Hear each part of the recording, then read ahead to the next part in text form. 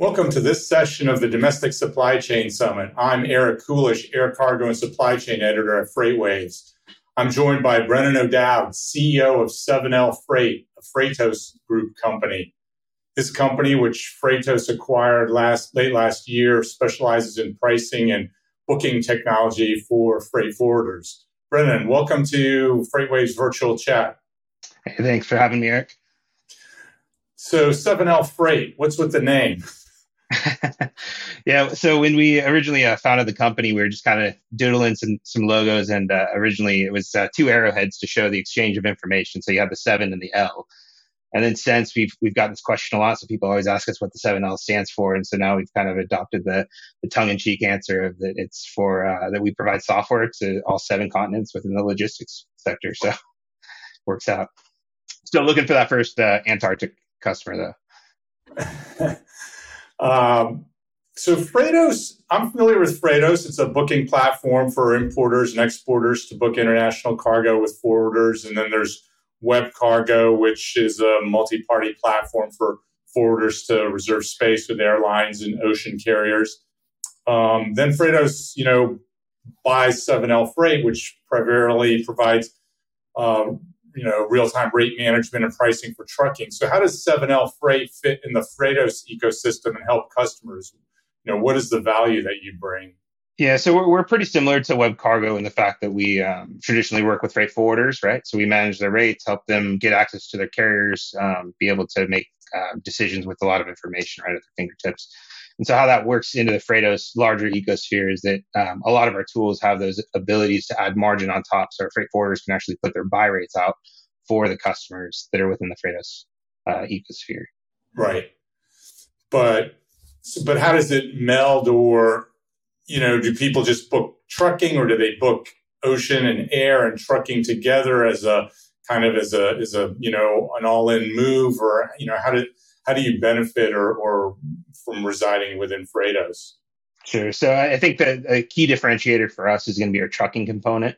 Obviously, Web Cargo is doing the air freight side of things, and they do ocean. We have a lot of overlap on those services, but we also have integrations with about 140 or so different LTL carriers. So you're able to book your rates with your LTL carriers. And then coming into 2023, we're looking to expand that to first and final mile carriers, and also like expedite type carriers as well.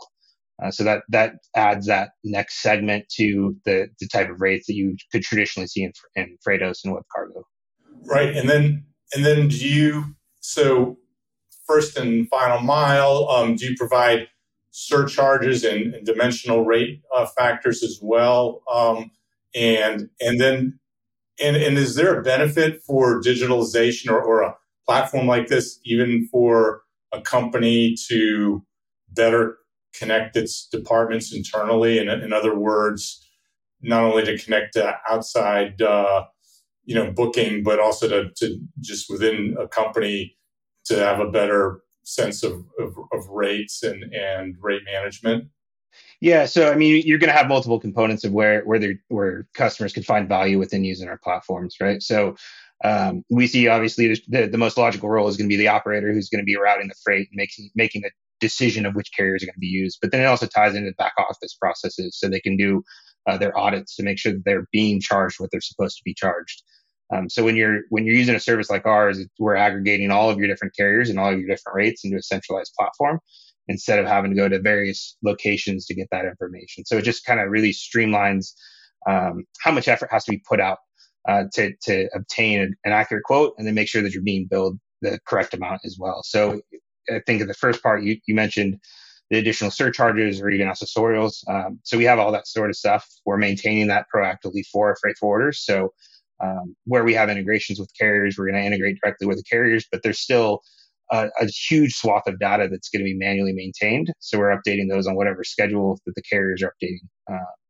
And so then again, you're getting that complete information. It makes it really simple for the forwarders to get a quote. They just put in their pieces, dims, and weight, where it's going from, where it's coming from, where it's going to, and then we're going to do all the calculations for them, including oversized fees, things of that nature, where those can kind of be like pitfalls or aha moments for like the freight forwarders, where they don't think about, we saw a shift from 12 feet down to 8 feet for oversized fees during the pandemic and things like that, where it's hard to communicate those changes across an entire organization. And it's just make sure that they're quoting correctly through the whole process. Will there be any new product offerings that we should be on the lookout for? And will 7L go international, offering truck reservations in other countries? Yeah, so we're already offering some rates internationally, both in Canada and Mexico as well. Um, and so right now we're actually getting ready to launch our LTL e-booking platform that's going to align with the air side as well. So like I mentioned, we have about 144 different carriers or so that are integrated into our platform. So as long as you have an account and are working with them, you're going to be able to actually dispatch your freight with those trucks, schedule your pickup, track and trace the freight, and accurately get your costs back into the platform as well. So that's something we're just starting to roll out to our customers. Right. So then that bundles well with the air side for Yeah. airport to airport or airport drayage. Yeah. Yep. Yeah, like door to airport and airport to door. Yep. Let's broaden the discussion a little bit. Do you think forwarders are investing enough in digitizing their processes to keep up with their customers and meet expectations for quickly securing capacity? In the past, I think many of them have, kind of lagged, adding those types of technical capabilities. Yeah, I think that there's, the industry is pretty wide. And so when you talk about enterprise forwarders versus SMBs, you're going to have kind of different conversations around both of them. But as a whole, we're seeing substantially more that's being invested in digitalization across all the different layers of the industry. So I think that they're starting to really embrace the fact that these kind of technologies are going to help them with their customers, that it's not going to replace their relationships with their customers, and they get to focus on different things rather than just generating quotes for them, and so they can create value elsewhere with their customer base. And I mean, we've seen an entire subset of forwarders that are digital freight forwarders that have been created as a result of the pandemic in the last couple of years, where you see there's some companies that are purely digital at this point. And I guess that means they can tie more end-to-end processes or sourcing to the shipping component and everything more easily that way.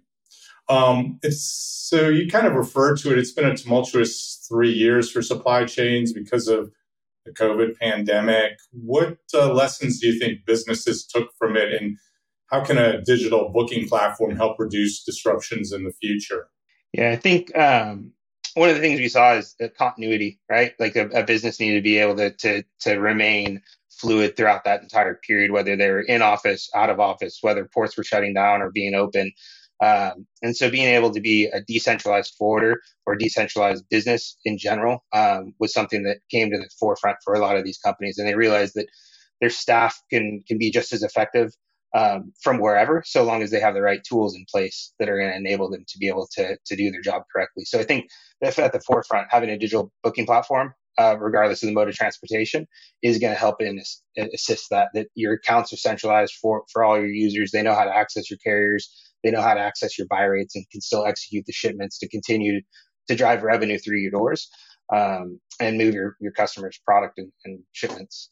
I think that also ties into the need for real-time information with how quickly everything was changing. I mean, we saw just most recently with the fuel surcharges going out of control, that some companies were updating every single day for fuel. So having access to the real-time instant rates through digital platforms really makes that less of a headache. Still not fun to see the volatility, but you don't have to keep up on it. And it's not going from 26% to 40%, week over week, where you're not knowing those changes and having a potential profit leak. So I think as a whole, the biggest takeaways from these last few years were the ability to have a lot of flexibility and adaptability, and digital platforms are certainly aiding in that for freight forwarders.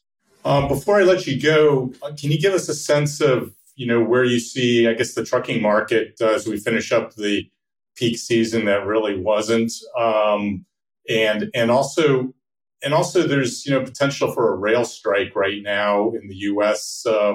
And how do you see that impacting the trucking? Is there enough trucking capacity to take a lot of that intermodal overflow if that happens? No, I mean, we could always use some more trucking capacity. I think that would be fantastic for everybody. Adds more availability in that case. We don't really deal too much with the rail side of things, but it absolutely would have an effect on the air freight trucking. if all of a sudden that volume can't move over rail anymore. Uh, so I mean, I think as we didn't really see much of a peak season, I think towards the end of August, beginning of September was kind of our peak season this year, where we saw volume spike a bit. Now it's kind of tapered back off, and it's kind of slowly limped into the end of 2022 here. That we're going to see more of that same kind of almost return to COVID levels, like where pre-COVID we were seeing like more of the traditional structure. And on the air freight side, we're seeing that PAX volumes keep going up, which adds more capacity into the market. And as a result of lower volumes today, it's depressing prices. The air freight rate costs have come down again compared to where they had been. So great. Well, that's all the time we have left. I think I'll leave it here. Brennan, thank you for being our guest today. Really appreciate it. Yeah, likewise. Thanks for having me.